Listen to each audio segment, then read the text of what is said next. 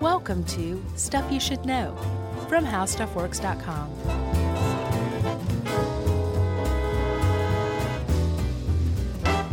Hey, and welcome to the podcast. I'm Josh Clark, and there's Charles W. Chuck Bryant, and there's Casper the Ghost, our new producer. Say hi, Casper. Hi. Yeah, Jerry's on vacation. Guest producer Tristan came in and tapped the record button with his nose, as is per tradition. Yep. And then he left. So As here we are now, again. That's the new tradition. People just come in and be like, yeah, here you go, see you. Boy, remember the old days when guest producers would clamor to get in here and witness the magic? I remember. I can remember. Now they draw lots and just go, all right, I guess I'll go hit record, then leave. I like to think it's because they're all overworked. That's why. And that it's not like, we're passé. No. Could be both, though, I guess. How you doing? I'm doing good, man. I'm excited about this one. It's nice to have something that doesn't, have that much weight to it. Yeah, I needed a little lighter break. And big thanks, by the way, to Denver, Colorado. Mm-hmm. Just came back from Denver for 2 sold-out shows. 2 great shows. Yeah, and it was a lot of fun. I had fun as well. It was a good show. I think that second one, for my money, is the one we should release as the version of that show. Which live shows have we released? I know Chicago was Pinto's? PR, right. Pinto's was Atlanta because that was the benefit show. And what about D.B. Cooper? D.B. Cooper was Seattle, I believe. And then Grave Robbing was somewhere in the UK, I would imagine. I think it was London. All right, so we have not released a Denver show. No, we definitely haven't. We have not. So this could be the one, if you ask me. It was just on and popping. Well, for my money. You know me, I don't like to overthink these things, so I'm generally just prone to say, if it's good enough for you, it's good enough for me. That's very nice of you. Sure. Lets me get away with a lot. That's right. All right. Well, Chuck, I'm prepared now. Are you? Yes. Well, then let us begin talking about jobs that just aren't around anymore. An old Stuff You Should Know top 10, which means we'll do, 8? Maybe, if we feel like it. Certainly not 10, I'll tell you that. I agree. So there's actually this article I thought started out pretty cleverly, talking about some jobs that are probably going to be extinct in the near future, at least as far as the U.S. Bureau of Labor Statistics is concerned. I didn't even look at that part, so. So there's a few coming up. Word processors and typists. Not a lot of time left on that profession. Yeah. Door-to-door sales workers, which I took issue with because I can see people wanting that personal touch of being bothered and harassed by a salesperson, I didn't even know that still happened. Yeah, I think now it mostly happens like, don't you want to sign this petition or something like that? That's usually the door-to-door thing. Not like, here's a vacuum cleaner or a set of Encyclopedia Britannicas. Do you know how just blown away you would be if somebody came up to your door and tried to sell you a vacuum cleaner? You'd be like, what's your angle? Are you casing my house? Or encyclopedias. I mean, that's even more old-fashioned. At least you still use vacuum cleaners. Yeah, for sure. That's true. The last one on this list was mail carriers, which... Whoa. I don't know, man. I could see there's always going to be a need for physical correspondence, or there will be for a very long time. I don't know about that one. But the upshot of all this is this, Chuck. There is this guy who you and I know named John Maynard Keynes. Mm-hmm. And he is an economist. He was an economist, a liberal economist. And he wrote back in 1930 an essay called Economic Possibilities of Our Grandchildren. And it's actually like a quick, easy read. Yeah. But in it, he basically said 100 years hence, so by 2030, we will have done away with work. We'll have automated basically every process you can think of, and humans will be totally out of work. And he said that will be a really good thing because we will still be generating wealth, but we just won't have to work. So people will start writing bad poetry and painting terrible paintings, and eventually we'll get better and better. And there'll be like a big blooming of the arts and of like interpersonal relationships and things like that. And we'll just be able to hang out and chill. And we've come close to that, but there were a lot of holes in Keynes's argument, whereas like if you're going to do this, you kind of have to figure out a way to distribute the wealth evenly, or else you just end up with the people who own the machines are the ones who get wealthy and everybody else is just out of work. But setting all of that aside, there is a silver lining to the idea that jobs can be extinct. And this list of jobs to me kind of shows like, okay, we move on without this kind of stuff. Yes, it's rough for the people who had that job, but you can get new training and learn another job, which for my money is part and parcel with getting rid of one job. You need to train somebody for another job as long as we humans can work. Yeah, and it's I think with most jobs, it's not like, in some cases, the thing just no longer exists. But if it's replaced by a better or newer technology or both, then that becomes the job. So I've never bought into this whole, we need to protect these jobs that are surely antiquated. Sure. Just to keep these people in work. It's like, no, man, you got to roll with the times. You do, but I think that one of the roles of government or even industry is to provide training to keep up with those times. Sure, if someone so chooses, for sure. Sure, yeah. Now, if it's all robots doing everything all the time, then we should be able to choose not to, and you should have a nice universal basic income. But someone has to build and fix those robots and well, you build other robots to do that. Cull the materials. And at some point, I don't think I agree with him fully that nobody will be working at some point. You disagree with Keynes? All right, let's get to it. Because the first job on this list, I don't think anybody was really sad to see go. Although that's not necessarily true. There were fans. Well, and I know one person in particular was probably pretty sad. Who? Well, we'll get to him. Okay. Chariot racing. Yeah, that's an extinct job. You cannot anywhere in the world find a professional chariot racer as far as we know. Yeah, but this was one that was a very, very big sport back in the day and was literally like NASCAR was today. Very much so, yeah. They had, if you look at, let's say, they called the track circuses. If you look at Circus Maximus in ancient Rome, this thing... these things started out where people could just sit on the hillside and watch races, but it evolved into Circus Maximus, which held 150,000 spectators. I saw 250,000. Oh, really? Yeah. Well, let's just say it's somewhere between that then. Right. Between those two numbers. Either way, it's super impressive. Agreed. Yeah, and of course, if you don't know what a chariot race is, it's very simple. It's just a race where a horse pulls a man in a little two-wheeled vehicle called a chariot. Yeah, everyone's seen a chariot. And the depictions I've always seen from cartoons to movies actually apparently were very accurate. It's closed off in the front and then kind of tapered down the sides and open in the back. There was one axle with two wheels, and it was connected to a team of horses, usually about 4 horses, maybe 2, maybe 6. And it went really, really fast, and it was really, really flimsy. So if you collided with another chariot, there was a pretty good chance your chariot was going to disintegrate and you were going to be in trouble. Yeah, just sort of like modern race cars, the chariots they designed for military battle were not like this. They were very sturdy, often had a lot of metal and reinforcements. But if you were out there racing, you wanted to win. So your chariot was super light, probably just made of wood. You were probably standing on that axle. It's not like you were sitting on some big throne in the center of your chariot. Right. And it was sort of like horse racing. You would draw lots for position. They would drop the white cloth, and then up to 12 racers at a time, the gates would open and you were off. Yeah, and there were, at the height of the Roman Empire, there were 4 and then later on 6 teams. There was a red team, a white team, a blue team, and a green team originally. Then they added purple and gold. And like you said, this is like NASCAR. There are people devoted to these teams like they're devoted to racers today or like to football or soccer today. Just fanatics. There was a story that Pliny wrote of a guy who was a fan of the red team. And when one of the red team racers died, the fan threw himself onto his funeral pyre, killed himself out of grief. Wow. Which, that happens weekly in NASCAR. Oh, sure.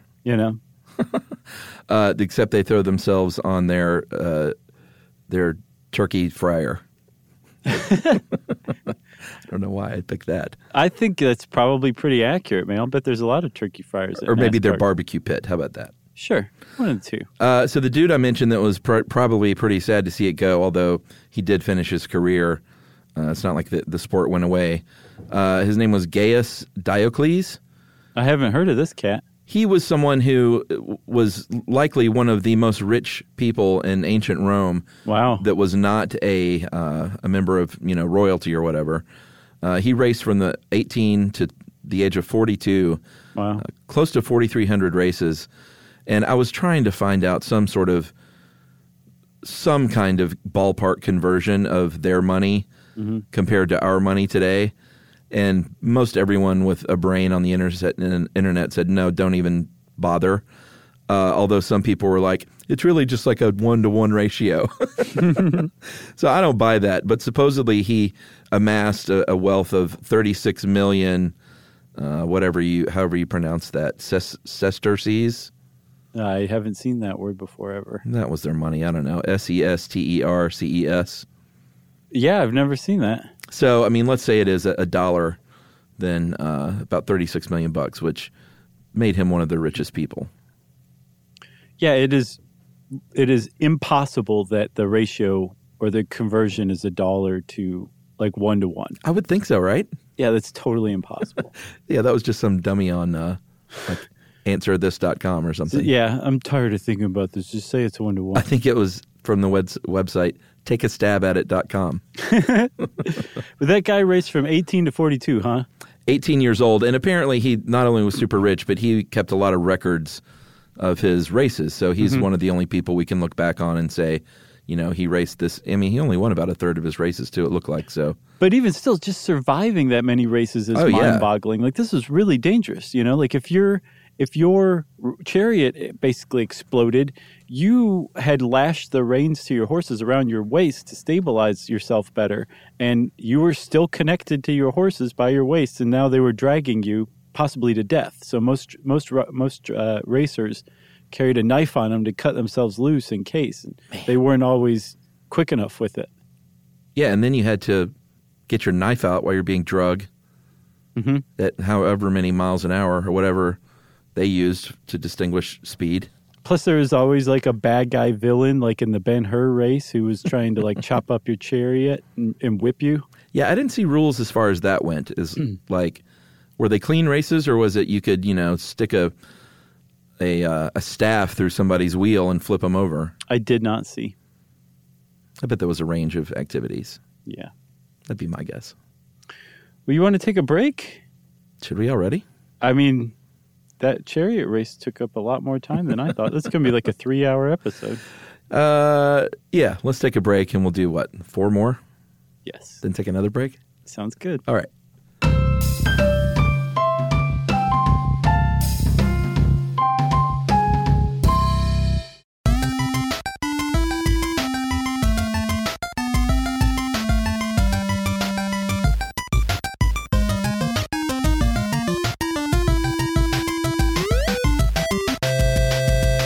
All right, we're back, Chuck, with another old job that's not around anymore. This one's armorer. Yes. Which is hard to say. It really strains the back neck muscles. Yeah, I mean, there is a modern job called an armorer, but we're talking about the dudes in the Middle Ages who would build your body armor. Mm-hmm. Which was, I mean, extraordinarily skilled craft. Like, you couldn't go to school to learn how to be an armorer. You basically had to be born the son of an armorer because the skill was passed along from father to son. And secrets of how to make these suits of armor were kept very closely secret by the people who knew what they were doing because they had a lot of competition. And so, as a result, historians and I guess armor specialists of today still have questions about how some of these guys made some of these amazing suits of armor because they didn't leave any evidence of exactly how they did it. Yeah, I mean, the process would start as just like what are the people that make suits? A tailor. Like a tailor might today. So you would lumber up, you would strip down to your linens, and they would take your measurements and then make a replica of your body, if they so had the time, out of wood or something. Right. Because it would take a long time. Like, you couldn't if you wanted a quality suit of armor, you couldn't go in there and say turn it around in a week. Like sometimes it would take months and even more than a year. Yeah, I saw years in some cases. Yeah, because if you want the good stuff, you got to go. And these people made a lot of money. They were like a subset of the smithies, like you said. Like it was not something that everyone was good at. So they would spend a lot of time with wealthy people. They made a lot of money themselves, and so they had kind of a much higher standing as opposed to like a regular smithy might. Yeah, and the suits of armor that we see today, the ones you think of, usually like a British knight or something like that wearing it, those were made of like high quality steel. But steel back then, this was like fairly early after we really figured out how to make steel reliably. Yeah. And it was a real bear to work with because you'd hammer it, and then you'd have to heat it up again and hammer it some more, and it would cool as you were hammering it, and you'd have to heat it up again. So it was really tough to work with, but it was pretty strong. The thing is, because steel was rare, it was also very expensive to work with. And so the suits of armor we see today, like in museums and things, usually come from the 16th century. And even though they were making suits of armor similar to that in, as far back as like the 14th and 15th centuries, you don't see those because they reused that old steel from the old suits of armor into the new ones. And then they finally ended in the 16th century when they stopped making suits of armor. But that's why you only see almost exclusively 16th century suits of armor. That makes sense. I also saw that they tried to set up shop near the materials. So instead of having to transport stuff long distances, and it sounds like it was in pretty high demand if, like, you know, let's say someone died in battle, and then they would say they wouldn't just leave that stuff out there. Somebody would go and gather up all this stuff. So I think just living near the product or the base materials was a big advantage if you were an armorer. Yeah, and armorers kept up their trade. I mean, eventually so muskets came along. Sure. Goodbye armor. Well, at first it made armor even better. It like pushed the development of armor plating along even further, but then it outpaced the musket development, outpaced armor development, and then there was no reason to have armor any longer because you could just shoot right through it. Yeah. But up to that point, the armor plating got better, but then people stopped wearing as much of it until you basically had a chest plate and a back plate. And you would see people battling still. I think even Napoleon's troops wore chest and back plate armor. And in the American Civil War even. And that's it. They were naked despite that. Right. They're like, it's so cold. But one more thing. In the American Civil War, there were people who sold chest plates. Oh, yeah. Yeah. And I think that was about as late as it went. Late 19th, early 20th century, you could still find an army here or there wearing a breastplate maybe. Yeah, I imagine that even later on, with the advent of muskets, something that could stop an arrow or a knife sword strike? or a sword. Like, you would probably still feel pretty good about wearing that. Sure. As long as it wasn't too heavy. One thing I saw that I thought was pretty ridiculous was that one of the reasons soldiers didn't wear them more widespread in the Civil War in America was, one, it was tough to lug around. They got heavy. So when you're on the march, you don't really want to carry that.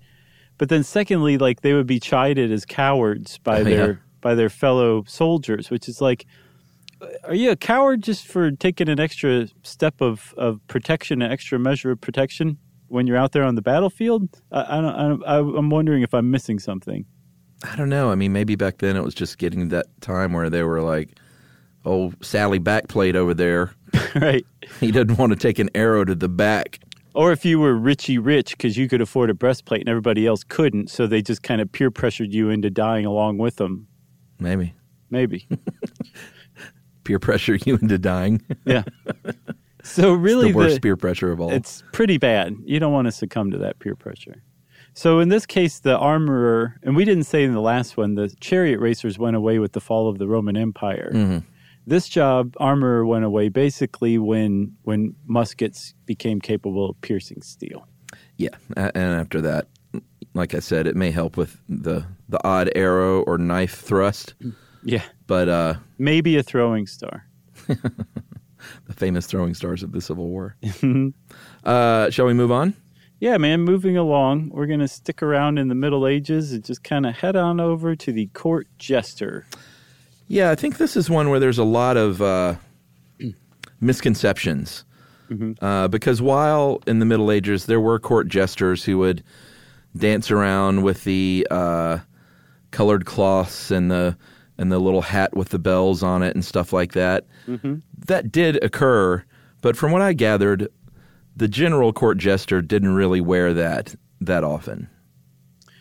No, and I think one of the other misconceptions, too, is that they were kind of lunkheads or dummies or just simpletons, who knows, however you want to put it, when actually they were extraordinarily astute, usually among the highest educated people in any given country, certainly in a court, and that they were less fools and more satirists. Yeah, all right. So let's break this down. There were a few different types. The type you're talking about is the legit court jester who would generally perform at the behest of the court. Right. And those are the ones that were sometimes some of the only people who could speak ill of the king or queen as a satirist, but you still would run a risk, if you took it too far.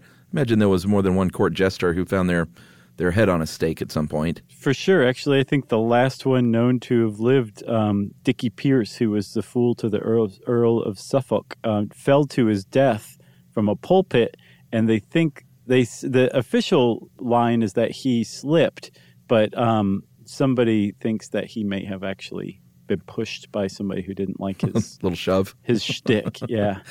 So it says in this one article I found that 3 types of fool emerged, and that one was the official court jester. A lot of times they would just wear normal clothes rather than that little outfit that we all know as the court jester. But then there were definitely noble families and wealthy people who would adopt men and women who had mental illness or some sort of physical deformity, and they were a little more, they called them innocent fools, and they weren't paid. They were just kept around almost like amusing pets. Like Wild Peter from the Feral episode. Yeah. The Feral Children episode. Yeah, and they would get like food and clothes and lodging and stuff like that. Which I think was saying quite a bit at this time. Yeah, because that had value. Right. Yeah.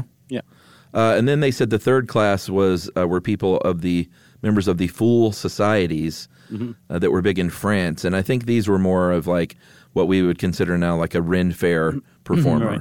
Yeah, exactly. And they would definitely wear those outfits and really play it up. Right.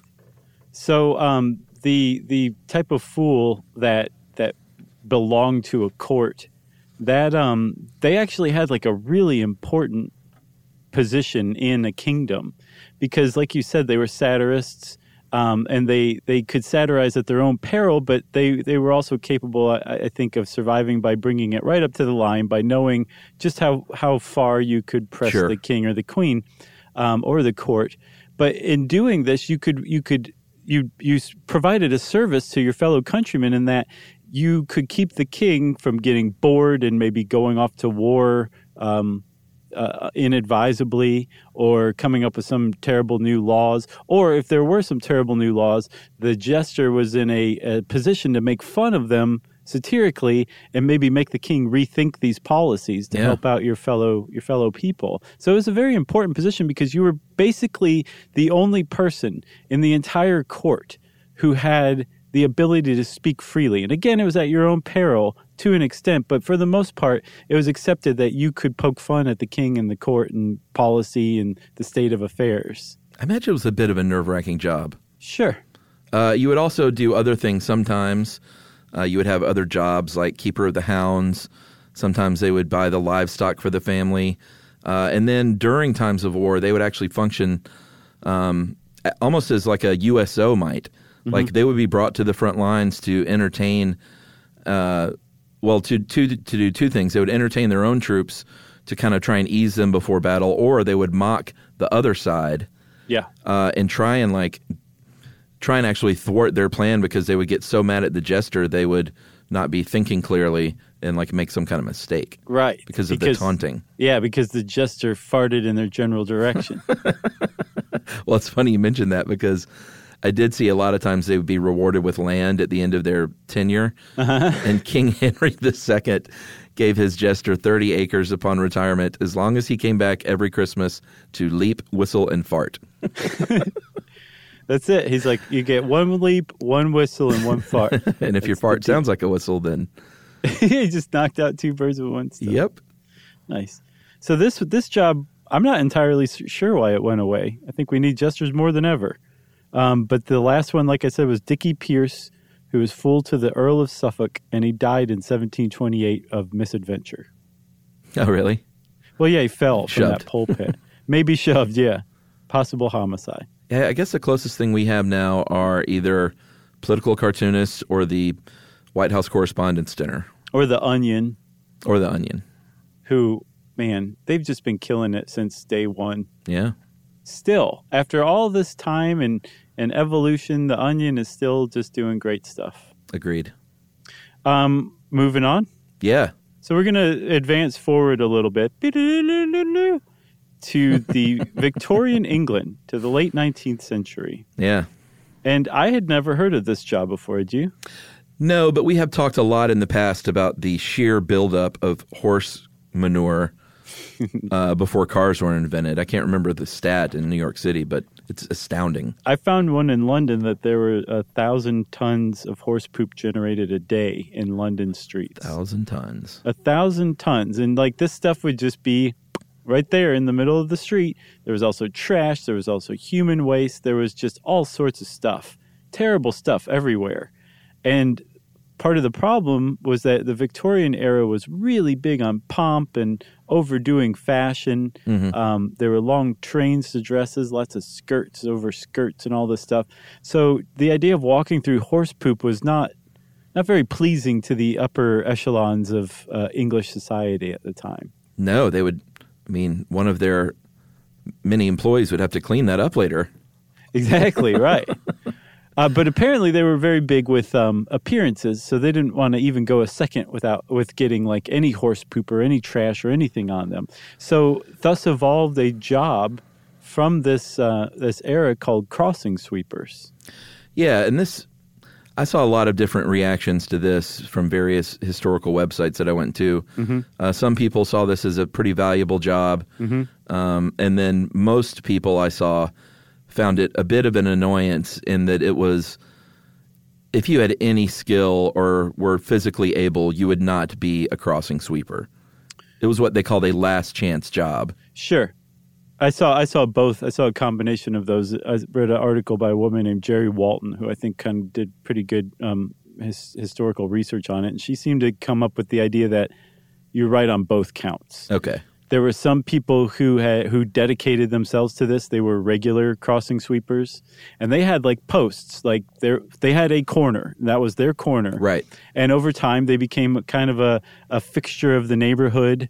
Maybe the eyes and ears of the neighborhood. I read of one crossing sweeper who actually helped apprehend a murderer by going to the cops and telling them what he saw. Oh, sure. But I also saw that this was basically the last stop before beggar, but much more respectable than just being an outright beggar. At least you were providing a service. You could also very easily become a nuisance, though, too, if you held your hand out afterward or pestered people who were just trying to cross the street. Yeah, I mean, they liken it in this article maybe a little insensitively to people who will clean your windshield at a stoplight today. Uh-huh. But again, even with that I have seen a range of window cleaning services mm-hmm. that range from like, nice work, here's a good tip, to like, let me spit on your windshield and rub it with my sleeve. Yeah. And I think it was kind of probably similar back then. Right. Sometimes there were little kids who would do it, or super old people, or you might be disabled and that is your last chance to make money. Mm-hmm. And people, like you said, had one of two attitudes. Either you're doing it right and this is a good service, or this is sort of a glorified begging. Yeah. And I saw that for the most part it was kids. The proclaimed king of the crossing sweeps was 11 years old, an 11-year-old boy, and that they would also add some acrobatics in on the side to really drive home just how great what they were doing was. What? Like what? like little flips and like probably what we would call a parkour here or there today, something like that. But they're just little nimble like kids who were able to just hop around and do some quick acrobatics, and then probably hold their cap out and say thanks, have a good day. Wow, what a time! Yeah. So one thing though that was good about this is that it's something that anybody could start as a business and take seriously with just the investment of a broom. That's all you needed. Right. Low barrier to entry is what they call that. Exactly, right. And then eventually, as like sanitation improved and fashions changed, the crossing sweeper was less and less necessary, and they evolved into the grocery store bagger. You were planning that one way in advance, huh? It just rolled off of my tongue. Did it? Yeah. All right. Good job. And as I was saying, I was like, man, this is going to offend the baggers, and I don't mean it like that. No, that's all right. All right. That's Sorry, a valuable baggers. job. Especially Publix baggers who bag delicious cake all the time. Thank you for what you do. Should we break now or do the last four, or do one and then three? Let's do one and then three. I'm feeling good about things. All right. Well, we'll move on to the lamplighters. No way I changed my mind. Okay. We're going to take a break, okay? We'll get to lamplighters right after this. Okay.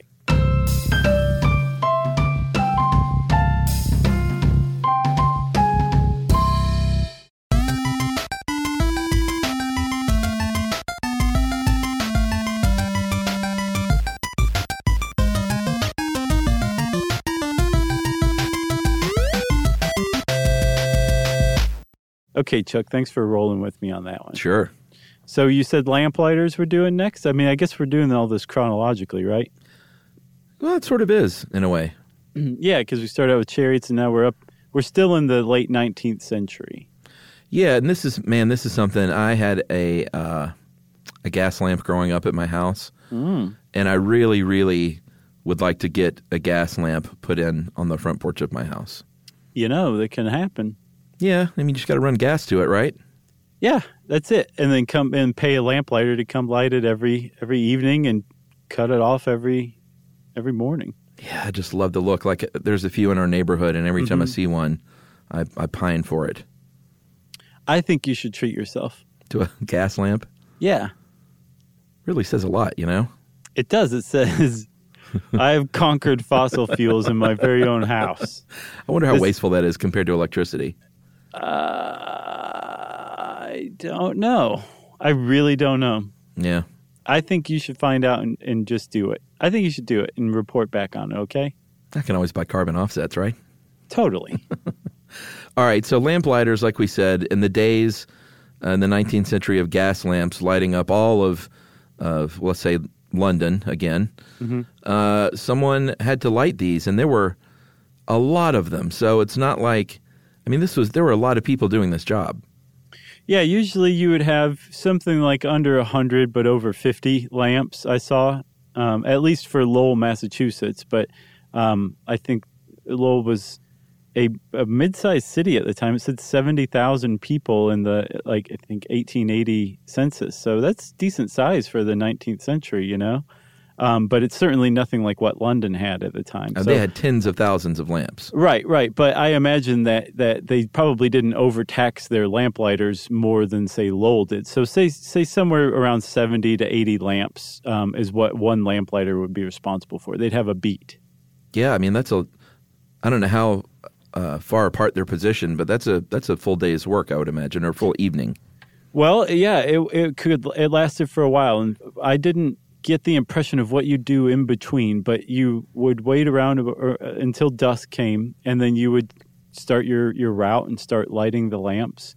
And then after any respectable person was asleep, you would go out and extinguish them, or before daybreak or around daybreak, you go extinguish them. And then you would eat your breakfast, and then you'd set about repairing the lamps, refilling them as need be, and getting rid of any soot and smudge. And maybe if a lamp got knocked over, you'd have to set it back up again. So it sounded like it was, there's a decent amount of work to it, but supposedly it was a very safe job from what I've read. Yeah, they do mention ladders in here, but I also saw that many of them were lit from below with a long lighter and extinguisher that was all kind of on one pole. Very ingenious. Yes, I don't know that they were climbing ladders all over town. No, you could just raise it up. It'd be easier to walk with just that long staff than to walk with a ladder. So Yeah, because you could also stab somebody in the eye with it. Right. Any masher comes at you, bam, bam, pow, pow. Mainly men held these jobs, but there were some women, apparently in London, that did so. And like you said, it was pretty safe. It's not like these things weren't running on gasoline. Like whale blubber, I don't think is the most combustible thing in the world. No. And then I think there was also natural gas. They eventually laid gas lines to these things too. So all you had to do was walk around with probably a whale blubber torch on the end of your staff and just touch the lamp wick, and there you go. Yeah. And then I think they made something like $2 a day for this, at least in Lowell, Mass. It's not bad. In 1888? No, it's king's ransom. I did see that there are still some people that do this today. There are certain parts of England where they still light the lamps, and I'm sure it's a bit of a novelty. Sure. But I don't know that it's necessarily like colonial Williamsburg or anything. I think it's not like it has to be an old relic-themed town. Just one that's involved in being charming. Yeah. Yeah. Lamplighter. And if you see a lamplighter, give them a little how do you do. Yeah. Doff your cap. Yeah. So it's not extinct. It really doesn't belong on this list at all. Throw a couple of pence their ways. Their ways? Tuppence. Remember that song from Mary Poppins? So depressing. No, but I have high hopes for that reboot. Oh, I hadn't heard anything about that. Please do tell. Well, there's a new movie coming out. They're redoing Mary Poppins, and Emily Blunt is Mary Poppins, which I think is fine casting. For sure. And I think, what's his name? Lin-Manuel Miranda himself is in the, I was about to say the Dick Cavett part, but that wasn't Dick Cavett. Dick Van Dyke. Dick Van Dyke. The chimney sweep. Yeah, Dick Cavett. That would have been a much different role. Yeah. Tell me, Mary. Tell me about your life. Shall we move on to ice cutting? Yeah, this one I love. It's fascinating. My grandmother Bryant said icebox. Yeah. I would imagine that was like part of her jam, right? Like an actual, like something you would point to and say, that's a refrigerator. But no, friend. There's no refrigeration going on whatsoever. It's just an insulated wooden box that you jam a block of ice into the top of and let it cool the rest of it down. Yeah, I mean, if she lived to be 100 and she passed away probably, I don't know, like 8 or 10 years ago. So she was definitely rocking the icebox when she was a kid. For sure. And into her probably like married life, I would guess, the early married life. Yeah, I mean, she told me a story one time about when she was like 12 or 13, she and her two friends stole the horse and carriage that delivered the mail and rode it around town. Nice. For a joyride. That sounds awesome. So she was definitely a link to the past. For sure. It was great hearing those stories. The male horse. Hats off to you, Granny Bryant. Yeah, hats off, Granny Bryant. So she had an ice box. I just described an ice box. But the question is this, Chuck. Let's say, where was Granny Bryant born and raised? I don't know where she was born, but she generally lived most of her life in Tennessee. Okay, in Tennessee. So it's the middle of the summer, and it's super hot, but you have an ice box. What are you going to do for ice? Well, fortunately, the good folks up in Illinois and Wisconsin and Minnesota spent the winter harvesting ice. And that was a job you could have, was an ice harvester. Because before there was the advent of making mechanical ice and mechanical refrigeration, we got ice by literally harvesting it from frozen ponds and lakes and rivers during the winter, packing it away just so, and then come summertime it would be distributed throughout the country and delivered to homes by, again, horse and carriage like the mail apparently. Amazing. So here's how it would work. You would, sometimes they could use a pond, but generally very slow-moving water was best because it formed really good, clear ice. I saw something about ponds weren't great because the ice could become kind of stagnant and not super great. This is gross. Yeah, so maybe a very slow-moving river would be great.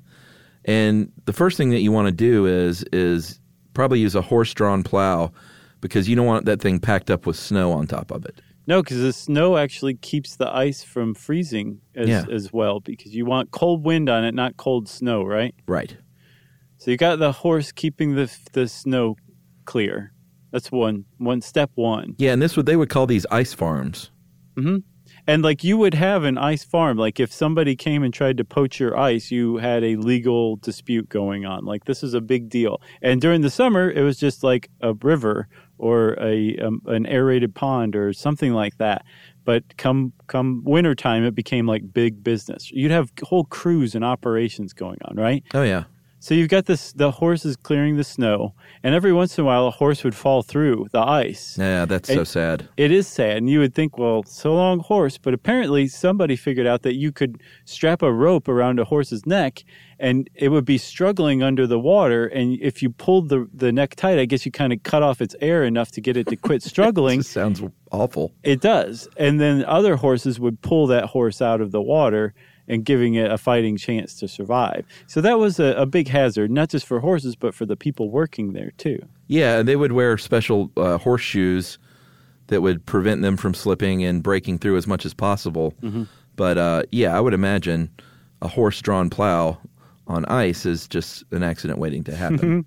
I remember growing up in Toledo, we were allowed to ice skate on some of the ponds on the golf course, like across the street from us. Uh-huh.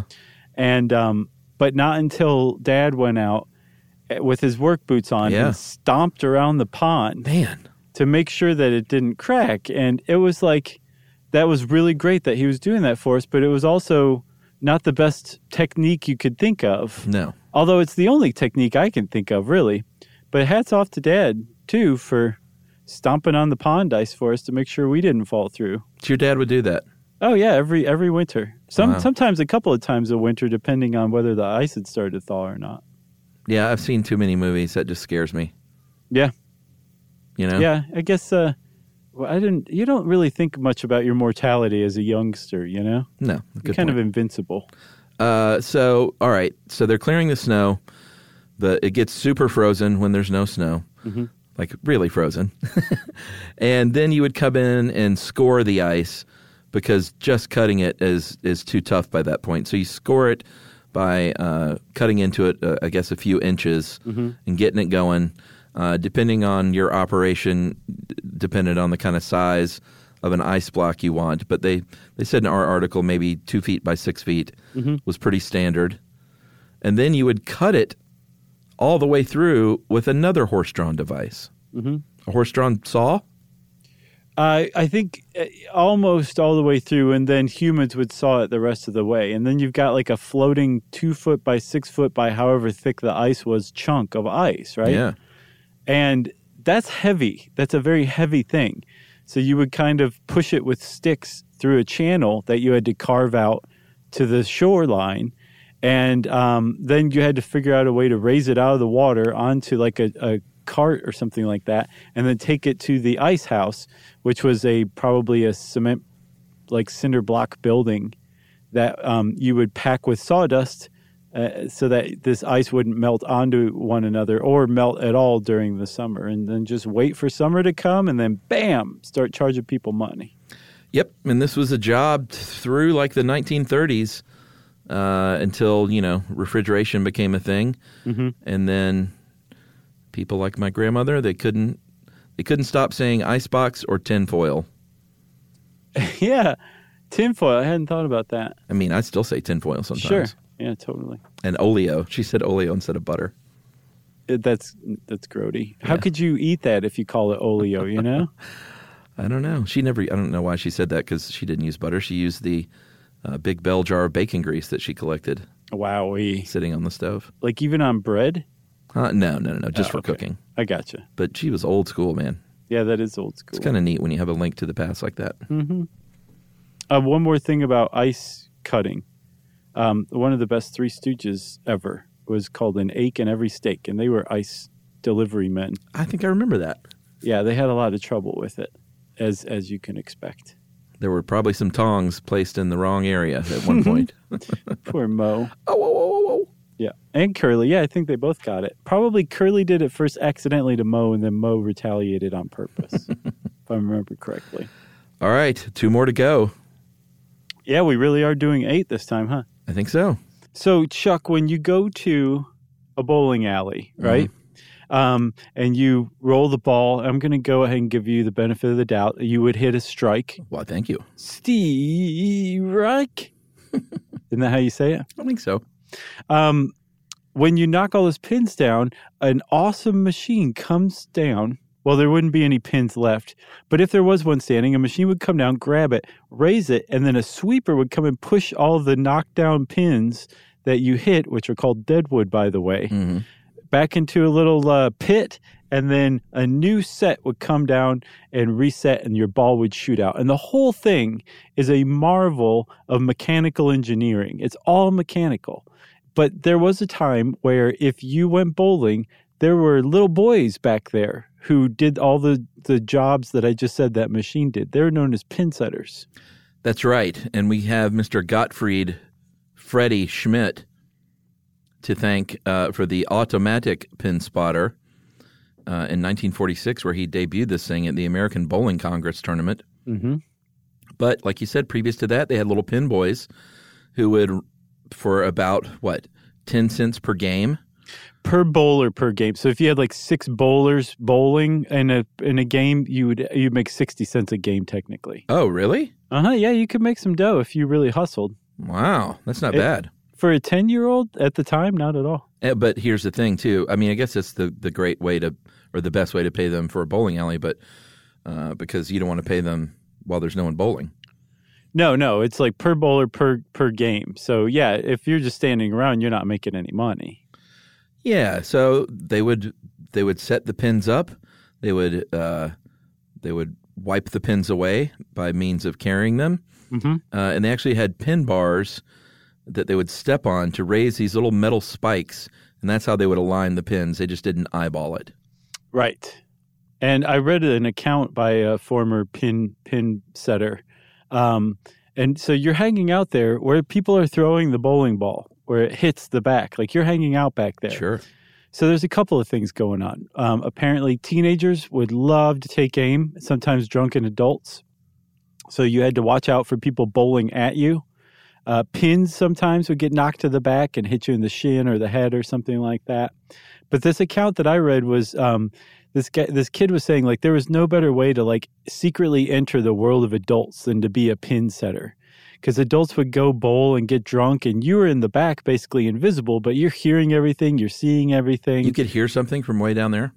Yeah, from way back there, from what this guy said. At the very least, you could watch their physical behavior or whatever. But yeah, he said he learned quite a bit about human nature by being a pin setter. Yeah, I guess the equivalent of trying to throw your ball at the pin setter is when you go to a golf driving range. Precisely. Dude comes out in the 65 Volkswagen Beetle with a ball trough on the front of it, and everybody on that driving range tries to hit that car. Yeah, in unison. Yeah, it's just I think one of the things you do. I haven't been to a driving range in forever, but when that car comes out, there's one objective. Yep. See if you can hit it. And then that guy driving or the girl driving just screams at the top of their lungs, "Stop! Stop! I'm a human being." Well, and for people who don't understand, these old cars are heavily caged, so it's not like you're going to hit anybody or break through a window or anything like that. Sure, you're not, but they also electrify the cage so that the person can't get out. It's pretty fun. I've always wanted to drive one of those. I've never seen a Beetle. I've always seen like some sort of like a lawn tractor or something like that with a Pope-mobile top on it. Oh, see, back at, I don't know, I haven't played golf in a long time, but all the courses I went to had just old jalopies. Yeah, it sounds like the people running the courses you went to were smoking grass. Growing grass and smoking grass. That's right. So what else about these people, pin spotters? Well, basically, overnight, they vanished. The first moment those automatic pin setters came about, that was that. But that kid whose account I read, or the man whose account I read as a kid, no, that still doesn't work. You know what I'm saying? Yeah. I'm not going to say it a third way. He said that it took him about 2 months to realize that you set set the pins and then you roll the ball back to give yourself time to get out of the way. If you roll the ball back and set the pins, by that time the person's got their ball ready and they take aim for you. Man, jerks. Jerks indeed. Bowlers, notorious jerks. Some of them, sure, like John Leguizamo. No, John Turturro. Oh, Jesus? Yeah. I liked Jesus. You did, huh? Well, except for the fact that he was a pederast. He was a bit of a jerk, too. Yeah, he was a better ass. I forgot about that part. Yeah, okay. So pin setters, done. The last one, this is my favorite of all time. Yeah. Party line operator. Not to be confused with the party line operators from the party lines of the 80s and 90s. These are the much more innocent party lines of the early 20th century. Yeah, so here's how telephoning used to work back in the old days. If you lived out in the sticks, and imagine even in certain city blocks, but if you lived out in the rural areas, you would have a shared telephone line between sometimes 10 or 20 houses, and you would have your own special ring that you would be able to recognize. And when someone calls, all 20 houses, the phone rings, and you have to know your ring to answer. Or you're going to pick up and be listening to your neighbor's conversation, which also happened a lot. Yeah, apparently that was called rubbering. Yeah. I have no idea why, but that's what you were doing. You were eavesdropping on your neighbor. Yeah, and it's called a party line. Yeah, and so the party line, they had party lines because this is at a time when running telephone line and operating it and maintaining it was very, very expensive because it was early in the telephone's infancy, right? Sure. So you, rural Nebraskan, should just thank your lucky stars that you even have a telephone. Don't try to get all fancy and ask for just your own line. That would come later. Yes. But when you had this party line, you could ring your own neighbor on the same party line if you knew their ring. Like when you look at the old telephones where you have the receiver that you hold up to your ear and you speak into the mouthpiece, you see people crank it sometimes. What they're doing is they're actually turning a magnet inside a spool of copper coil, so that, and they're turning it in a way that it's mimicking the ring of the family on their party line they're trying to reach. So if the family's ring is a long, short, long, they're like ring, ring, ring. That's how they're spinning the magnet. Creates a current which translates into the ring on all of the other phones in the party line. So you could call people yourself, but if you wanted to call outside of your party line, you had to dial the operator. Yes, which was a long ring, and you would call Central, what they called Central, which is where the switchboard was. And they were, someone was there 24 hours a day. Yeah, lived there. Yeah, and like in their little apartment that they would have set up for them. And if you needed an emergency, it was generally agreed upon that the longest ring possible was an emergency. So if you're on a party line of like, let's say 15 houses and there's a tornado coming through, you're the first one to see it, you would do a long, long, long, long ring. And everybody on that party line would either just know that's a warning or they would know to pick up. Right. Everyone could pick up the phone at once. And Elmer could say, "We got a tornado coming." And then it was like the origins of 911. Pretty much, yeah. Yeah, it was a good way to communicate quickly with your neighbors. It was a lifesaver. Yeah. Another reason you should just be happy to have any kind of phone line you hayseed. So this rubbering thing was like you said, it was quite as you can imagine, since there have been neighbors trying to get in other neighbors' business. So it was a big deal. Like sometimes they even said in here, you could kind of fashion a speakerphone if you just wanted to listen in but not stand there by just letting the earpiece drop into like a bucket or something. And go, oops. Yep, and it would just, amplify the sound and you could go about cleaning your house and listening in on your neighbor's conversation. Yeah, and something Granny Bryant knew but took to her grave and never shared with anybody is that if you dangled it into a crock of bacon fat, it would really amplify it. That's correct. I'm sure she had a party line. There's no way. She lived in Tennessee. Oh, yeah. Starting in the 1900s. In she definitely had a party line. Yeah, for sure. And this actually, party lines went on for a while. In the city where, people demanded respect from phone companies. You got your own line sooner than later. But out in the rural areas, they continued on quite a while. And there's actually a movie called Pillow Talk starring Doris Day and Rock Hudson. Pretty great, cute little rom-com from the late 50s.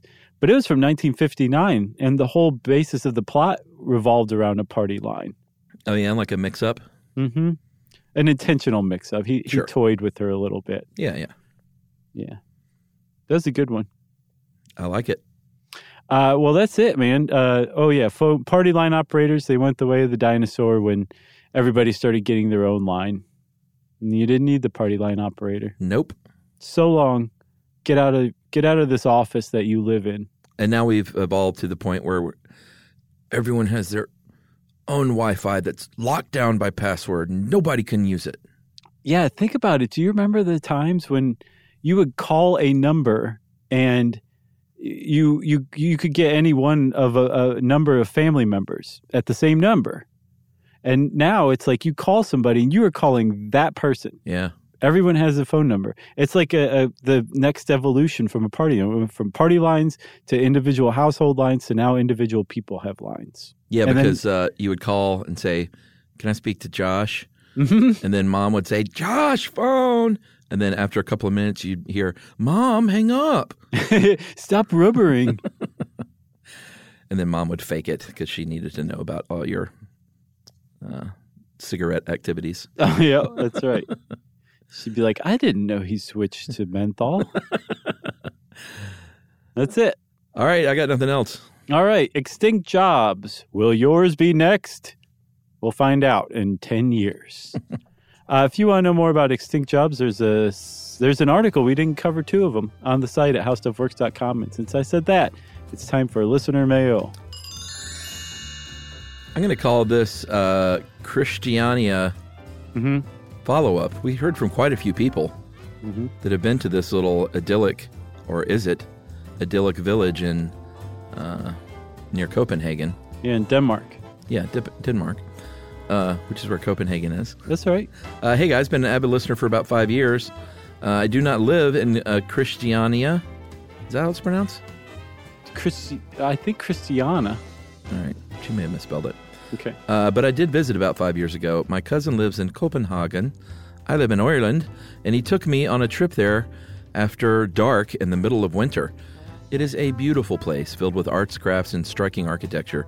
When we first entered, my cousin was quick to point out the sign that said, "Have fun, don't run, no photos." I asked him why, and he said due to the nature of the site, like the sale of cannabis and other soft drugs that are otherwise illegal, and in fact, I'm adding this part myself, they're illegal there as well, because apparently other people said the cops will raid it sometimes. And in fact, she says occasionally it is raided by police, and running is seen as a threat of danger, and as is photography for the same reasons. So apparently you don't run there, brother. No. You just chill. Yeah, just take it slow, man. At just 19, I was pretty intimidated by what I saw as lawlessness until my cousin mentioned we go for dinner there. He took me up a stairway covered in graffiti and artwork, only to open heavy doors into what remain my favorite restaurant of all time. Yeah, this sounds pretty amazing. Low wooden beamed ceilings, white tablecloths, and a simple, gorgeous, entirely in Danish menu that my cousin kindly translated. What followed was the most beautiful and memorable meal I've ever had, and it changed my idea that this place was lawless and scary. Since then, I've urged any friends to visit Denmark to stop by. Next time I visit my cousin, I'll be sure to go during the day and take in the beautiful murals in the sun. Between you guys and the McElroys, I hope to never run out of informative and entertaining podcasts. You never will. Lots of love, your Irish pal. Thanks a lot, Irish pal. That was a great story. Man, the idea of going to the best restaurant you've ever been to in an anarchist project in Denmark is pretty awesome. Yeah, and other people, too, I should point out, just that went during the day, talked about how just insane some of these houses were, because at one point I think there was a contest or something, and all of these houses, or a lot of these houses, were built during that time frame, and they just range from these crazy art-looking homes to just very modest things, but it just sounds like some people did send a few pictures. Like decorating your cubicle around a holiday or something. Which I don't do. No. Neither do you. No. So if you want to get in touch with me and Chuck, you can follow us on social. You can go to stuffyoushouldknow.com and all of our links are there. You're going to love it. And you can also send us an email, right, Chuck? That's right. Send it to stuffpodcast@howstuffworks.com. For more on this and thousands of other topics, visit howstuffworks.com.